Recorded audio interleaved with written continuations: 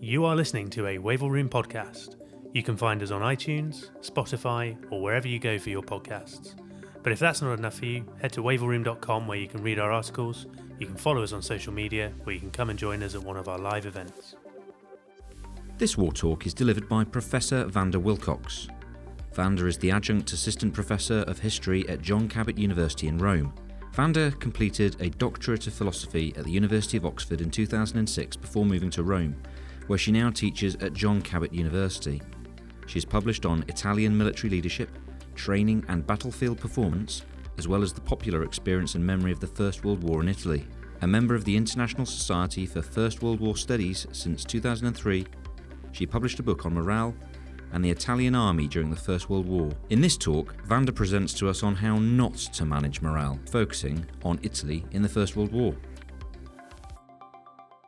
Thank you very much, and thank you for inviting me. I'm very excited to be here. It's my first time I've been invited here to Aldershot, so it's all new for me. The first thing I want to say is, yes, I'm going to be talking about the Italian army, and yes, I have heard all the jokes. As soon as you say to people that you do Italian military history, they immediately pop up with a series of jokes, and I've heard them all. When I first started working on this topic, I guess I had maybe an idea that I might rehabilitate the Italian army's reputation slightly. That's no longer part of my plan. What I really want to talk about, more than the specifics of the Italian army, is about how I think morale operates, and then use the Italian army in the First World War as a kind of case study to show how I think we could think about morale more generally. So what I'm hoping to do is that, as an audience who are specifically interested in military things more generally, try to speak to some of those issues that would also be relevant to other time periods and other circumstances, and not just specifically Italian issues, although obviously that's the kind of material I'm drawing on. So I want to start off with why morale, and morale is one of the oldest subjects in the study of war, from classical periods onwards. And what's really interesting about morale is that as many people have studied it or written about it, we'll find as many different conclusions. There is still no clear consensus, even really, on what morale is. It's something that has been studied and written about endlessly from so many different perspectives, and yet we don't seem to be able to come to a clear consensus as to what it is and how it works. I think the most that we can really get that everybody agrees on is that it's very important. We can certainly find plenty of quotes. We've got Clausewitz, this is one of the most important factors in war. There's actually a wonderful quote from Tolstoy in War and Peace, who writes about morale very extensively. And he says, in military affairs, the strength of an army is the product of its mass and some unknown X. That unknown quantity, that factor X, is the spirit of the army. The greater or lesser readiness to fight and face danger felt by all the men composing an army, quite independently of whether they are or not fighting under the command of a genius, whether they are with cudgels or with rifles. Men who want to fight will always put themselves in the most advantageous conditions for fighting. So I could sort of reel off a series of quotes along these lines, that the most critical factor, or one of the most critical factors at least, in the outcome of battle is morale. But beyond that, authors have tended not to agree on what it is and how we ought to understand it. And it's been studied from many different angles, obviously from historical angles, but by sociologists, from sociological approaches, by psychologists trying to find a kind of almost scientific psychological explanation. It's been studied from religious perspectives, from many different points of view. And so I think this tells us, this is a way of seeing how important it is. The fact that it has been studied so often and from so many perspectives should, if nothing else, tell us that it's very significant. And also, I think it tells us that it's very complicated. If we can't achieve consensus, that must in itself tell us something about the nature of morale, which is that it's vague, hard to define, hard to pin down. And also, I would say that it functions differently in different circumstances.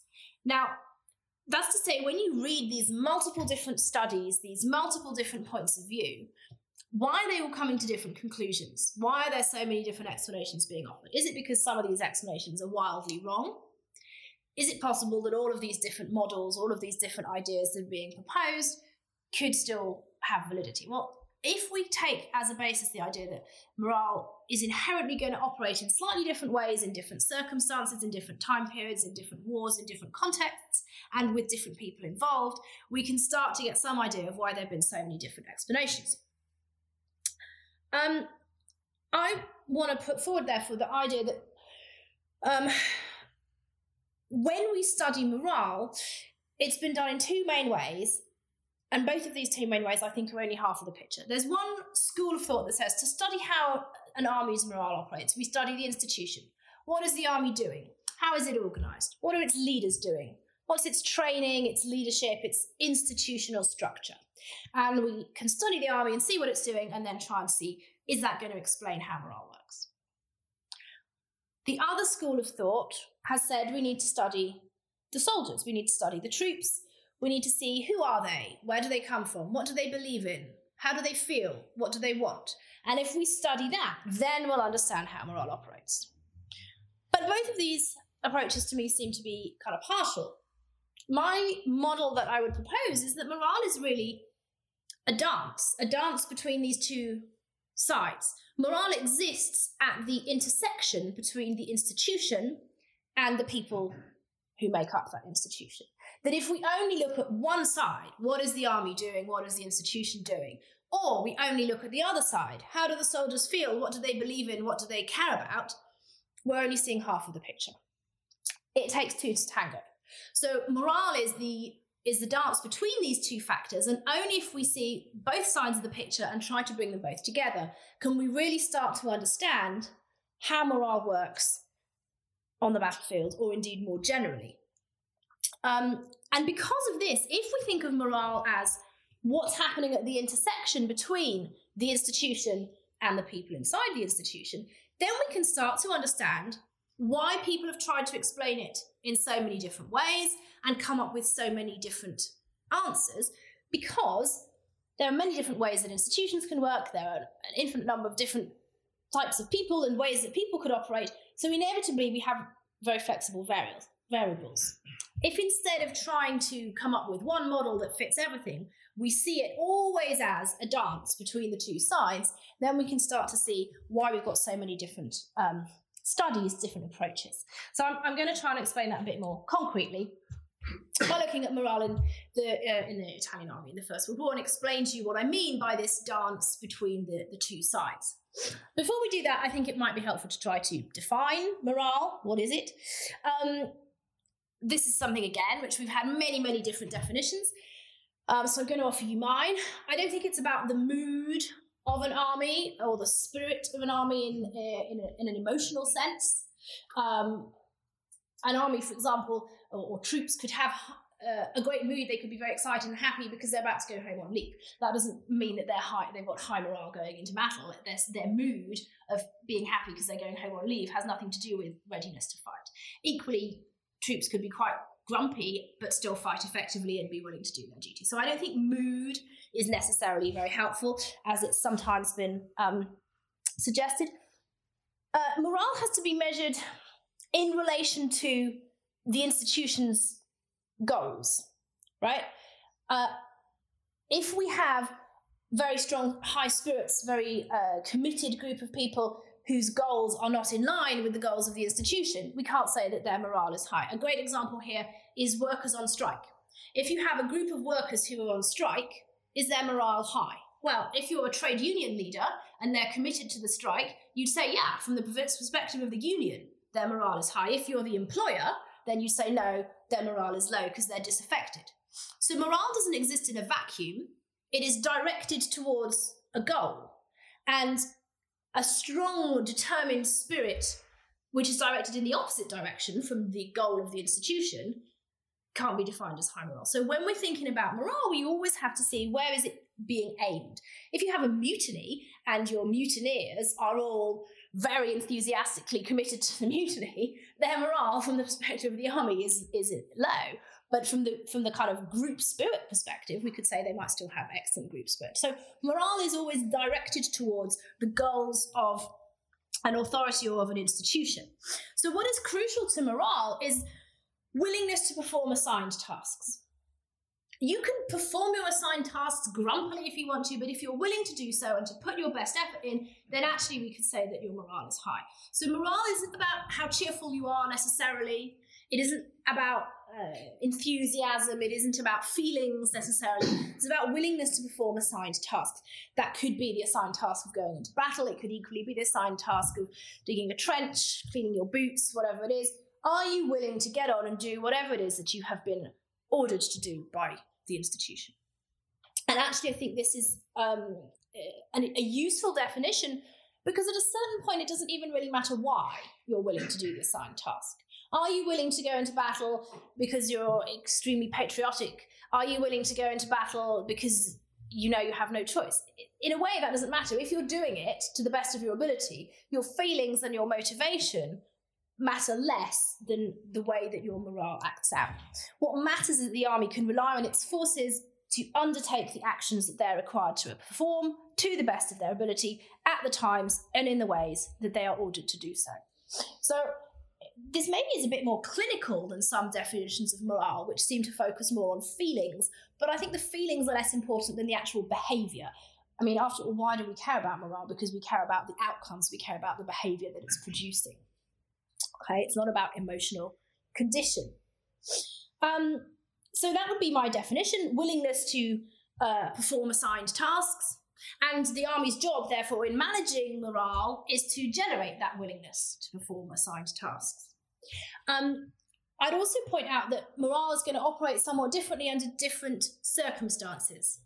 What motivates somebody to join up in the first place versus what motivates somebody in the trenches for 10 months versus what motivates somebody in the heat of battle, those are going to be three potentially quite different dynamics. We can talk about initial motivation, sustaining motivation, and combat motivation as three separate entities. And so when we talk about measures for managing and promoting morale, some of these issues will work very well in one context and not so well in another. Sustaining motivation, for example, let's say you're going to be stuck in a base camp in the middle of nowhere. How do you keep people from getting disaffected? How do you keep people motivated and on task? The things that might produce solid morale under those circumstances might not actually make any difference at all when you're in battle. The things that matter when you're in battle don't necessarily matter at the point of deciding to sign up in the first place. So these different moments, if you like, of a soldier's experience are going to function in different ways when it comes to how we think about morale. So why the Italian army as a case study for morale? Well, the Italian army in the First World War is often seen as an example of an army with extremely poor morale. If you know anything about Italy in the First World War, the battle that you are most likely to have heard of is the Battle of Caporetto, which takes place in October 1917, at which the Italian front line is smashed by a joint German-Austrian attack. It's 9 German and 6 Austrian divisions, and they attack in the northeastern sector. They smash through the line with a sort of dawn attack in the fog, and the Italians are basically routed. Within 48 hours, they've retreated. I think it's about 50 miles. By the time that the retreat is completed, it's well over 100 miles that they've retreated. 1 million Italian citizens are living under occupation. They've lost this huge corner of Italian territory. It's a horrific military defeat. And the reason that this is associated with poor morale is that the Germans and Austrians capture 100,000 prisoners in that operation, and comparable numbers, in fact, even more people flee. So huge numbers of Italians desert, they head for home. And it's a moment of total kind of chaos, right? Order, discipline break down utterly for various reasons, and the situation isn't stabilised for nearly 3 weeks. So because of this, and this is the big battle that most people outside of Italy know about when they think about Italy in the First World War, when people are thinking of an example of an army with dreadful morale, Italy in the First World War is very often one that would immediately come to mind. So for that reason, I think it's a good case study. And so one of the questions that we might want to think about here is, why does morale collapse? But also, equally interesting to me, is what happens next. That happens in October-November 1917. Now, the Italian government approached their allies, Britain and France. They request support, and French and British troops are sent to Italy. But both from the Italian side and from the Allied side, it is agreed that no Allied troops will enter combat until the line has been stabilised. In other words, French and British troops will not be used to halt the retreat. The Italians have to halt the retreat on their own and resist before any French and British troops can be deployed. So actually that's what happens. Sometimes we read, France and Britain turn up and save the day. That's not true. The Italians have to fix the mess on their own before any French and British troops are actually permitted to come into the front lines. And from that point, from what looks like a point of complete collapse, through 1918, the Italian army goes through a remarkable process of recovery and stabilisation. So if when we ask about morale in the Italian army, one of the questions we need to think about is why does it crash? We also need to say, how is it possible then to recover it? How is it possible for them to sort themselves out, to get out of this mess, to stabilise their position, and then to go on and fight effectively through the remainder of 1918? There's two sides to the story. So I don't want to talk too much about Caporetto. We can talk about that maybe after in questions or if you're interested, but this is the introduction, I guess, of why I choose this as a case study for thinking about how morale works. So there have been many different models of how people thought we should understand morale. The oldest, I guess, if we go back to the time of Frederick the Great, he thought it was just about discipline. High morale troops were disciplined troops, and the way to achieve high morale was simply by imposing an iron discipline. And that's an idea which, as I'll explain in a moment, the Italians were still quite keen on by the time it came to the First World War. Other explanations have been offered, such as, for example, the primary group, the idea that men fundamentally fight for the people in their unit. And other very often posed idea is the idea that people fight for ideology, whether it's patriotism or the cause, but people fight for some kind of motivating idea. The primary group and ideology are two ways of thinking about what motivates people in battle, which were particularly popular, I guess, in the mid-20th century, and especially after the Second World War. The idea of the primary group, the idea that people fought for the men in their unit as the most important of all motivating factors, was the dominant explanation for a long time. And I think there are good reasons for that.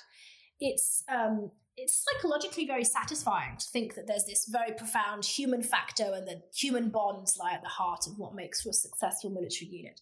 And it's a theory which is strongly supported in sort of veterans' memoirs, for example. When we read what people write about their own war experience, subsequently people very often want to emphasise this idea of these human bonds with their unit as their key motivating factor.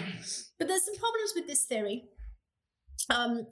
One is that strong horizontal bonds of that kind may weaken vertical bonds. If your primary loyalty is to your comrade, then where is your loyalty to your commanding officer? Where is your obedience to the institution? This can easily actually lead to collective disobedience, to even in extremes to mutiny. It can also lead you to disaffection. If your primary motivating force is to your comrades and 3/4 of them were slaughtered in battle, where does that leave your motivation? And if in that circumstance your unit is then filled with replacements, again, where are your primary motivating forces? If a bunch of strangers suddenly turn up, is all of your motivation gone? So this idea of the primary group as the key explanation has some problems. And in the Italian case, it's very hard to see this as the key motivating force for soldiers in the First World War because of the simple way the Italian army was organised. If you know anything about Italian history, you'll know that Italy is a relatively modern nation. Italian unification only took place in 1861, and before that was divided into multiple smaller states. The people in the different regions of Italy often spoke extremely diverse dialects, to the extent that they often couldn't even understand one another. If someone from Sicily meets someone from Treviso, they may not even, if they're speaking dialect, be able to understand what one another was saying. So you might think that the logical thing to do would be to have locally recruited units so that men were fighting with people from their same region. But no, the Italian government in the late 19th and early 20th century did not trust the citizens not to rebel. They thought if we put a bunch of Sicilians together and armed them, they might launch an uprising against the state. So they deliberately created a system of recruitment where people were brought from all over the country to try and meld them into Italians within the institution of the army. The advantage of that is you're not going to get these little local armies that could launch a rebellion. The disadvantage of that is that you get this incredibly disparate group of people. In some cases, we get regiments where men have been drawn from 25 different locations around the country. And this really undermines the principle of creating a strong primary group right from the start.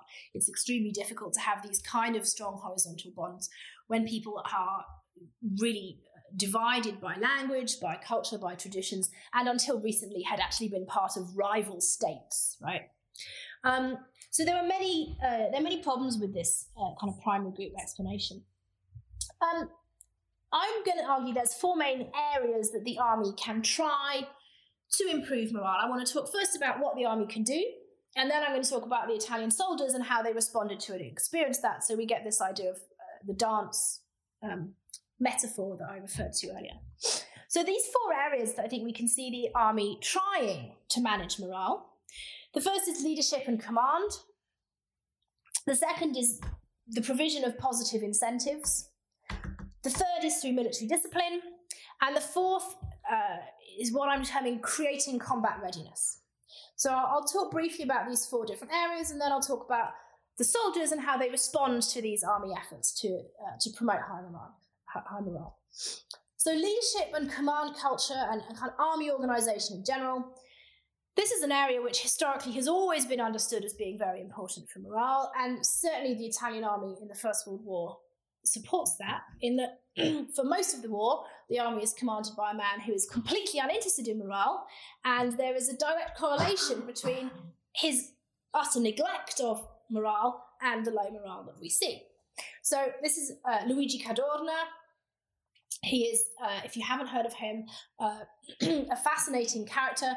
He's from an aristocratic military background. His father had been a general and his grandfather before him. He was sent away to military boarding school aged 9. He was destined always to be a general, and that's what he does. He's a really just a piece of work, right? He's grumpy, he's touchy, he gets offended at the slightest little thing, he's incredibly self-important, he doesn't trust anybody, he won't delegate any jobs to anybody else, he thinks that either he has to do them or nobody else, he won't communicate with people, he's jealous that people are going to steal his ideas. He's an incredible snob. He has no time even for middle-class people. The only aristocrats have any value in his life. And he's basically a total disaster to have in charge of almost anything from his, just in terms of character. And he never thought he was going to get the top job. He becomes chief of the general staff in July 1914. In July 1914, just as everyone else is focused on the July crisis, just as the First World War is about to kick off, the Italian Chief of General Staff dies, and they have to hastily appoint someone new. And this is not a good time to be changing the top job in the army. And they don't really have the time or the luxury of thinking very carefully about who to select. And they select Luigi Cadorna partly because he's the oldest general, he's got seniority, and they can't afford, in this moment of European crisis, to do a more careful job of thinking about who's the right man for the position. So they appoint Cadorna. He never expected to get the top job. He'd been passed over for it in the past precisely because of his personality. And suddenly there he is thrust into the limelight at the end of July 1914, and he's the man in charge, and he's going to remain in charge until he's sacked during the Battle of Caporetto because of the disaster that he has created. And the climate that he creates, the leadership right from the very top, is of critical importance for the morale of the army and above all for the morale of the officer corps. So one of the things I'd like to suggest is that the morale of the officers is something which we often don't talk about. We talk about troop morale and we think about the ordinary fighting man, or today, of course, also the ordinary fighting woman. But the morale of officers often gets ignored. Officers are supposed to be there to cultivate the morale of others, but they too have morale. And the morale of Italian officers is extremely poor because of the institutional culture which Cadorna creates. And perhaps the simplest way to see this is that in the 2.5 years of the war where he's in charge, he sacks no fewer than 217 generals. Now, if you're a general and you know that you could be sacked at the drop of a hat, there's no process to this. Cadorna just says, I'm not happy with how that operation went, and sacks you.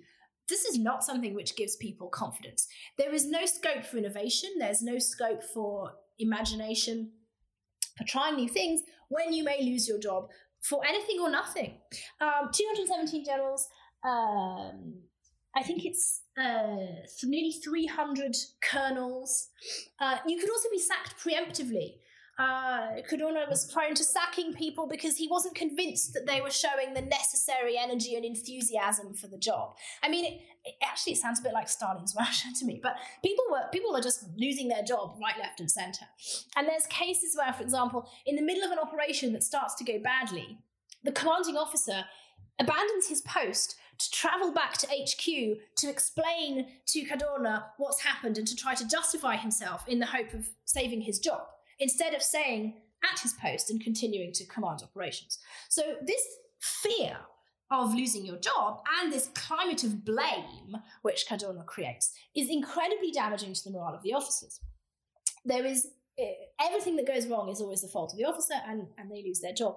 So the damage that this does to officers' morale is huge, and I think it's not surprising that if your officers are very demoralised, they won't be doing a great job of inculcating high morale in the men under their command.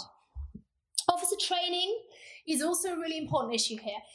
I went and looked at officer training manuals and at the courses that the commissioning courses that officers took, and almost nothing was focused on how to boost the morale of your troops. There was very little attention paid to this. Officer training handbooks are absolutely fascinating. There's one handbook that's published in 1915. All new officers commissioned in 1915, they get a copy of this handbook. 25% of it is about dress regulations. Another 25% is on things like how to care for your horse and under what circumstances you can claim a servant, and also how to pack your rucksack. These are the kind of critical issues that in 1915 newly commissioned officers were receiving heaps of advice on. How to actually care for your men's morale, there's kind of 2 lines. So the whole culture around what a good officer should do was not focused on caring for men's morale or even paying any attention to men's morale. Officers were simply not given the message that this mattered. And again, this is a kind of institutional culture that's coming right from the very top. As the war goes on, we start to see the disastrous results of this in the battlefield. And what's really interesting is that the officer training courses change radically as the war goes on. By 1917, 1918, we start to see far less on how to pack your rucksack and far more on actually how to speak to the men under your command. A lot of the problems that the Italian army faces here are really social problems. The officers are recruited exclusively from the aristocracy. The men under their command, many of them are peasant farmers, many of them are illiterate.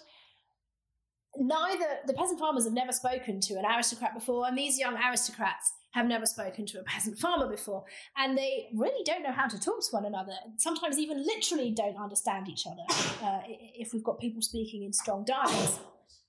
As the war goes on and the army begins to see how much of a problem this officership culture is, they start to radically change the training courses to change the focus of them, and we slowly start to see results coming through on the battlefield. The second area that's important is providing positive incentives. Again, at the start of the war, we can summarise the positive incentives that the army provided for men's morale very briefly by saying there were none. There was zero effort to explain to ordinary soldiers what the war was for, why were they fighting, why should they care about it, what are they even doing, right down to the level of what is this operation meant to achieve. There's no communication, there's no information being provided. In fact, Cadorna believed that it was actively damaging to give too much information to the ordinary ranks because they didn't need to know, they simply needed to obey. He didn't want them thinking, he just wanted them to shut up and do as they were told. So there's no propaganda, there's no patriotic education, there's no explanation of the mission. What starts to happen is that at a sort of mid-rank level, officers begin to say, this isn't really working. Maybe we should try something new. At the top level, this policy does not change, but slowly through 1915, 1916 into 1917, brigade level officers, for example, begin to say, I think we ought to try and encourage the men in our unit and tell them what we're fighting for. This may not seem like rocket science, but this was a radical new idea in the context of Italian society, which was still quite undemocratic, still very class-ridden. The idea of getting willing participation from ordinary citizens was seen as politically quite sensitive. There's still very much a culture of deference and of obedience, and so the army, in a way, is going against some very strong cultural norms here to try and do that. When in 1980 Cadorna is sacked, the new Chief of General Staff comes in, Diaz. He immediately says, we need to do this. We need to tell people what the war is about. We need to make an effort to get them on side. We need to have a concerted effort of propaganda and persuasion.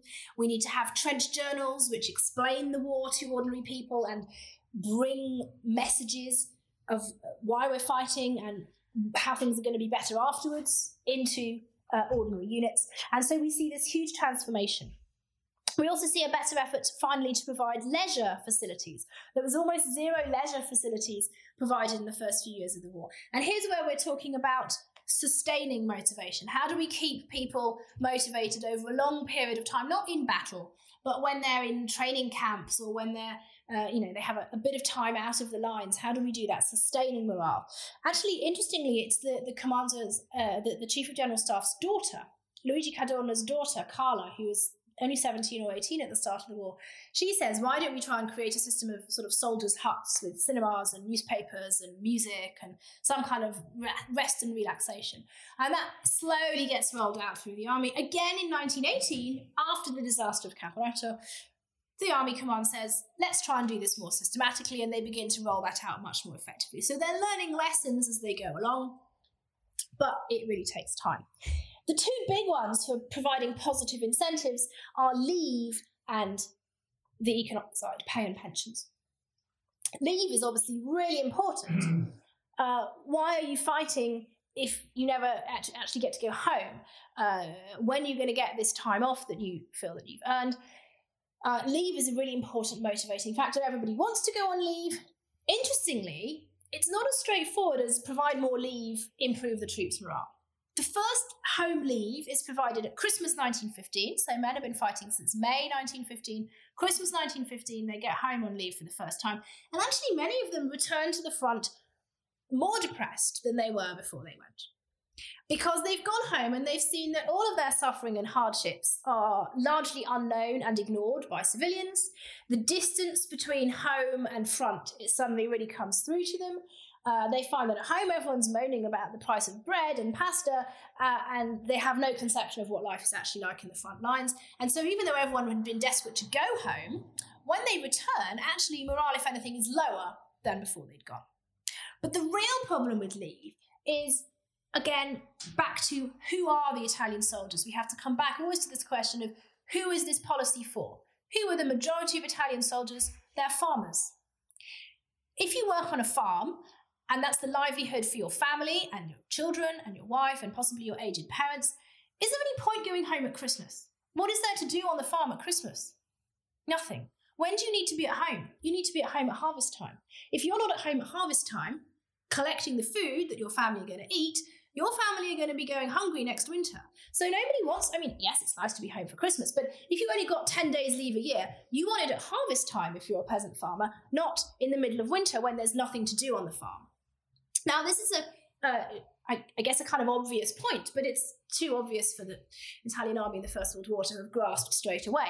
They don't introduce harvest leave until 1918. Harvest leave is a transformation because now, for an ordinary peasant soldier, you know that you're going to get the leave that you need to do the jobs that need to be done on the farm. Spending Christmas with your family is nice. Making sure your family don't starve in the winter is quite a lot nicer. And what's really important here is that eventually the army figures out that what they need to be thinking about here is who are their soldiers? Where do they come from? What are they actually focused on in life? Those men need to be able to undertake all of their responsibilities, all of their duties. Just because they're serving in the army, their peacetime responsibilities have not gone away. The responsibility that they owe to their families is still there. And what's really going to make them willing to fight is to know that that's not causing suffering to their family, that's not causing them to fail in their regular civilian duties. And we see this time and time again, that however, whatever's happening in their life at the front, men are constantly thinking about their families at home and the responsibilities that they have. How is the family doing economically? Have they got enough grain harvested for the winter? And also more personal concerns. People want to return home when their children are born. People want to return home. I found a guy whose sister got pregnant out of marriage. He wanted to return home to force the man to marry her. There's people who are constantly thinking about, what are my responsibilities as a son, as a brother, as a father? And my mum is sick. Is anyone there looking after her? If the army can find a way to allow men to reconcile those civilian duties with their military duty, that's when men are much more willing to accept and commit to their military duty as well. And that's where we've got this idea again of the dance between who are these people, what are the actual men that make up the army, and what is the army trying to do. And that's something that they finally begin to get right in 1918. The next part of this picture is discipline. Now, the Italian disciplinary system is the bit that people tend to have heard of because it is so horrific. And Cadorna inherits a fairly harsh system, and then he sort of turns it into overdrive. His very first order of the day, the day that Italy declares war, May the 24th, 1915, he says, we will win this war through iron discipline. That's his very first statement. And iron discipline to him means, if you're an officer, getting sacked. But if you're on the ranks, it tends to mean, if you're lucky, hard labour, and if you're unlucky, execution. The Italian army executes far more of its own people than any other Western European army in the First World War. It actually issues over 4,000 death sentences, of which 750 are carried out. These are executions for cowardice, for desertion, for indiscipline of various forms. And this was Cadorna's preferred means of proceeding. The idea in his mind was that the only way to really make men fight was through terror. He explicitly said the men should be more afraid of the officers standing behind them than they are of the enemy. Otherwise, they will never advance. And the regime that he created and promoted in his 2.5 years in charge endeavoured to put this into practice. So we have 750 men who are executed, who have been sentenced by military tribunals to death. Many people sentenced to fairly long prison terms, sometimes to hard labour, sometimes to solitary confinement. In the first instance, they sentence people and they imprison them right away. Then they figure out that that could be a way of getting away from the fighting. So you might get a 20-year term that's postponed till the end of the war. So you have to stay at the front and keep fighting, and then when the war is over, you'll get your 20-year prison term. So there's a very brutal system, but the death penalty is always central to it. But actually, it gets worse, because these men who are executed after tribunals are, in a strange way, the lucky ones who have actually had some kind of due process. Because Cadorna's preferred way of operating is through summary executions on the battlefield. He continually encourages the use of summary executions. He praises and promotes officers who carry out summary executions on the field. And he actually, in 1916, proclaims this publicly in July 1916, that the inexorable summary justice of lead, that's his phrase, is the key way to keep men fighting as the war is grinding on longer than they had hoped, as the Italians are getting more and more bogged down in these endless attritional battles. He proclaims the summary justice of lead is the only way to keep men going. Now, we still don't have, and we probably will never have, the precise numbers of how many men are executed in summary executions. We have at least 114 documented instances, but in many of them, there are multiple victims. So best estimates are between 200 and 400 Italian soldiers are summarily executed on the battlefield. And I could horrify you with depressing stories, like a group of men who get trapped in no man's land with no food or water, and after they've been there for 3 days, they realise that they're closer to the Austrian lines than to the Italian lines, so they try to surrender and are machine gunned by their own unit, and so on and so forth. We don't need to depress ourselves too much. As I say, there's several hundred. We will probably never know the precise numbers. And even within summary execution, it gets worse, because some of these victims of summary execution were actually victims of decimation. In other words, selecting a certain number of people by lot and executing them at random, which Cadorna believed was something that all armies were doing, but which I've not seen any evidence for happening anywhere else. And the idea here was that if you couldn't identify the guilty party of an offence, so for example, somebody throws a stone at an officer from a big group of men, you can't work out who it is, then you just shoot one at random. Alternatively, it could be a large group of people have been involved in an offence together, and rather than executing 100 of them, which might be a bit tricky even for Cadorna to justify, you select maybe 10 and execute them. And these executions had to be performed by the offender's own unit for maximum impact. And I've not seen evidence that this sort of thing is happening anywhere else. This is just Cadorna's own idea. He's very passionate about it, and he believes that this is what's going to truly terrorise his own men into fighting better. Of course, it's deeply counterproductive. It actually encourages desertion and draft evasion because, why are you going to stay in the army if it's treating you like that? And summary execution and desertion and decimation are immediately abolished by the new Chief of General Staff, Diaz, when he comes in after Caporetto and through the last year of the war. So this notoriously brutal disciplinary system it doesn't seem to be remotely productive in terms of more positive morale. It doesn't seem to be productive in terms of halting disciplinary offences either, because the numbers of disciplinary offences remain quite high. What it does do, of course, is it alienates people from the army. It alienates people from their officers who order these offences. It's deeply demoralising to units who are ordered to participate in firing squads or to participate in summary executions. So it's incredibly counterproductive in all directions, I would say.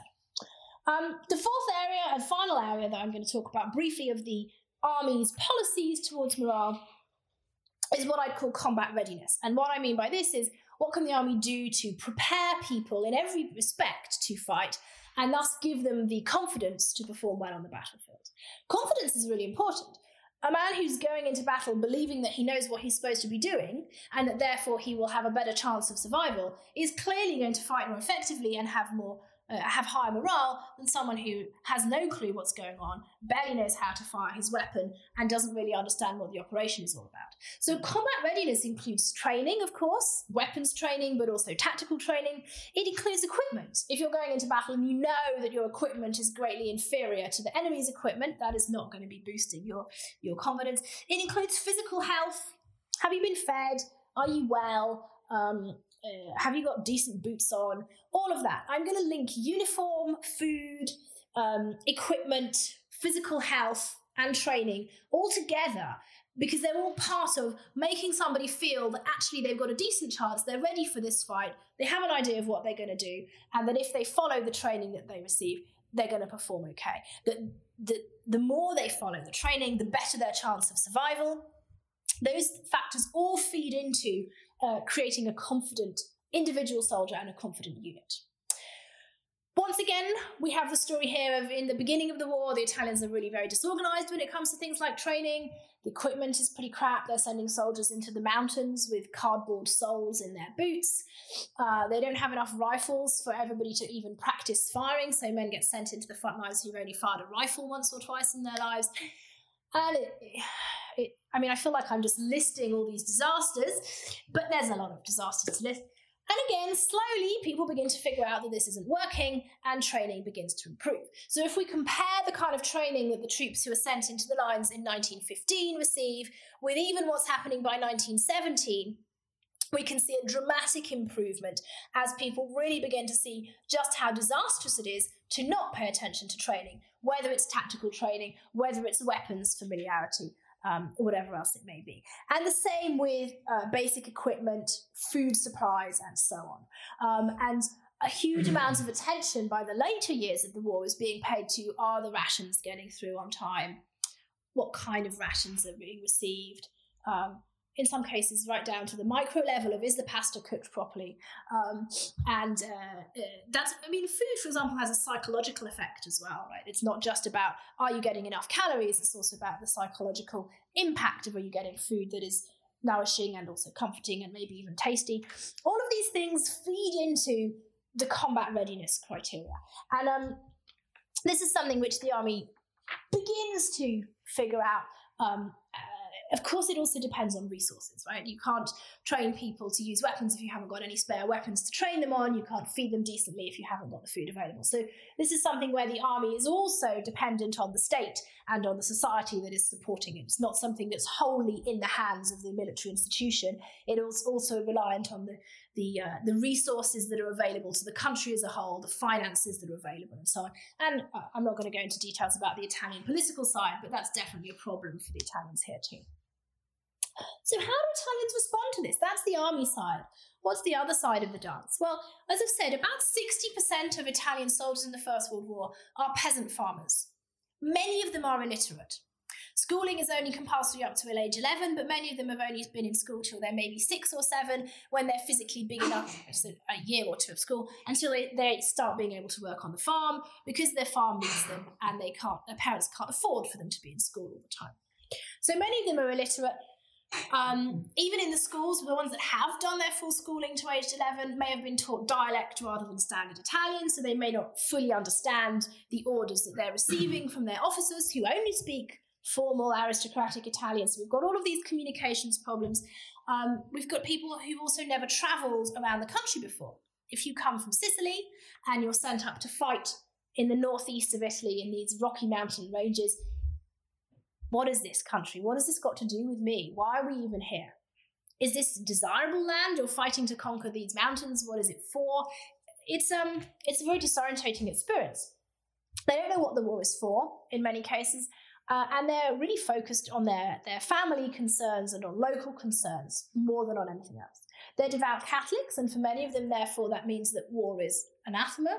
The church in Italy is preaching mostly against the war in the first period. They're preaching messages of peace, of course. The Pope is not supporting the war either, and therefore many Italian Catholics are highly doubtful as to whether this is a good idea. And all of these things need to be taken into account when we think about what the army should be doing. How is the army going to take this nation of farmers, Catholic farmers, and turn them into effective soldiers?